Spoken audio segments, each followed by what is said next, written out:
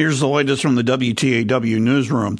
Construction of expanding the freeway from Highway 21 to north of Fitch will not start as soon as earlier reported. College Station City Council told last night TxDOT does not plan to award a contract until the end of next year. The information given as the College Station Council made choices on landscaping at 7 exits and a shared use path that'll be built. Council's told TxDOT clearing around the university exit, the city's gateway sign that was built 7 years ago, and more than 450 trees planted by the city.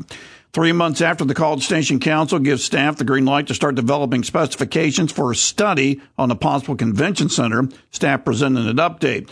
During last night's discussion, Councilwoman Linda Harvell, the first to tell staff not to study a city-owned hotel at the same time of studying a convention center. I don't recall when we've been talking about a convention center adding a hotel component. I don't know that that's been a priority. Another council suggestion to staff was to include the pros and cons of possible locations of a convention center, including the former Macy's building that the city owns.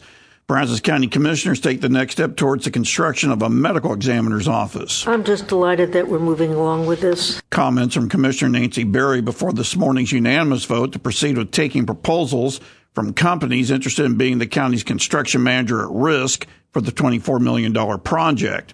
The death of a missing College Station woman ends a statewide alert that was issued last Saturday by the Texas Department of Public Safety. WTAW News has asked College Station Police, which requested the alert, about how 40-year-old Christina Alexander was found. A former College Station police officer faces a second charge of misdemeanor theft while on the job. Newest CSPD arrest report says July 2nd, 23-year-old DeKedrick Anderson took $100 from the wallet of someone he arrested before transporting the suspect to jail. Anderson was fired after 7 months at CSPD after it was discovered, according to another arrest report, that he took $500 from another suspect on July 15th. Bryan College Station Salvation Army has asked us again to help recruit bell ringers for their red kettles. We need help ringing those bells. Come on, Bryan College Station. We need you to just register to ring.com. Remember that, register to ring.com. Captain Luis Villanueva bringing up during the Army's recent holiday campaign kickoff the importance of volunteers. More news in English and Spanish is at WTAW.com. That's the latest from the WTAW newsroom.